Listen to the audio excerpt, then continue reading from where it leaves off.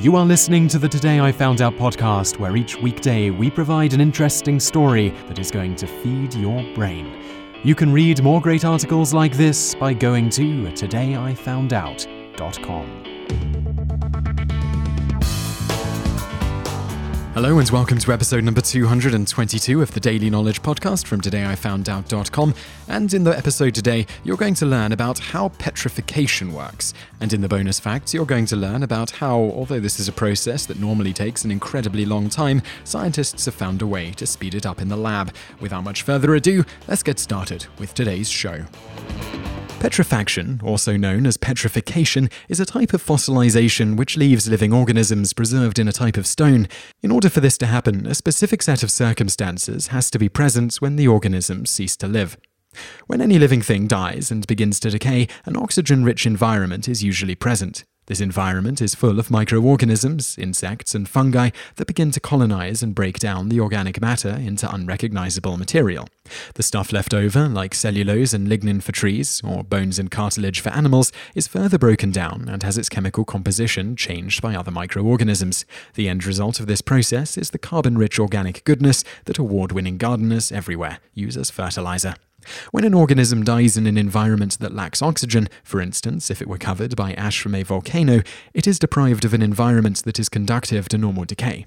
This leads to the organism remaining mostly intact for long periods of time, which in turn encourages the very slow degradation process that allows for the wonder that is petrifaction.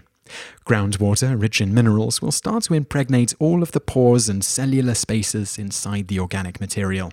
These materials will crystallize and settle into the shapes of the cells and other structures that are slowly breaking down. When the last remnants of organic material finally changes their chemical composition, all that is left is the stone-like fossil and the original living organism, created by the crystallization of the minerals present. Not all of the organic material is lost, however. Although most petrified plants are rock-like in weight and density, about 1 to 15% of the material is still organic.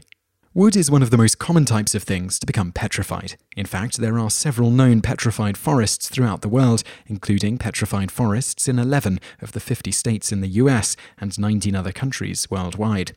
The structure of these petrified fossils depends on the minerals present in the groundwater that penetrated the wood. The most common are silica-based, as silicate materials make up around 90% of the Earth's crust and therefore are the most prevalent in groundwater. Some common silica materials involved in petrifaction include quartz, calcite, pyrite, siderite, iron carbonate, and apatite, calcium phosphate. The process of petrifying wood ultimately takes millions of years. For instance, the petrified forest in Arizona is believed to have been created by trees that grew over 225 million years ago. Geologists say that the trees fell in a rainforest almost 100 miles away. Streams containing sediment and volcanic silica ash carried the logs downstream and quickly covered them. The process of petrifaction then began its slow magic. After millions of years, the tectonic uplift that formed the Rocky Mountains, combined with erosion, uncovered these wonders of evolution's wizardry. Currently, there is about 100 feet of uncovered petrified trees populating this forest. Every year, rainwater exposes additional petrified trees. And now for today's bonus facts. A way to quickly petrify wood has been discovered by Dr. Yongsoon Shin and his colleagues from the Department of Energy at Pacific Northwest National Laboratory. Using their method, they can petrify wood in a matter of days. The process starts by taking wood and soaking it in a bath of acid for about a day. Next, it gets soaked in a tub filled with silica solution. Once air-dried, they bake the wood in argon gas at temperatures of up to 1,400 degrees centigrade for 2 hours. When cooled, the process yields perfectly petrified wood, silicon carbide. Why do this? It's thought that the large surface area created by the vast number of pores in plant material will yield new types of ceramics that will help in filtering processes similar to those that filter out pollutants from different types of gases. Bonus fact 2.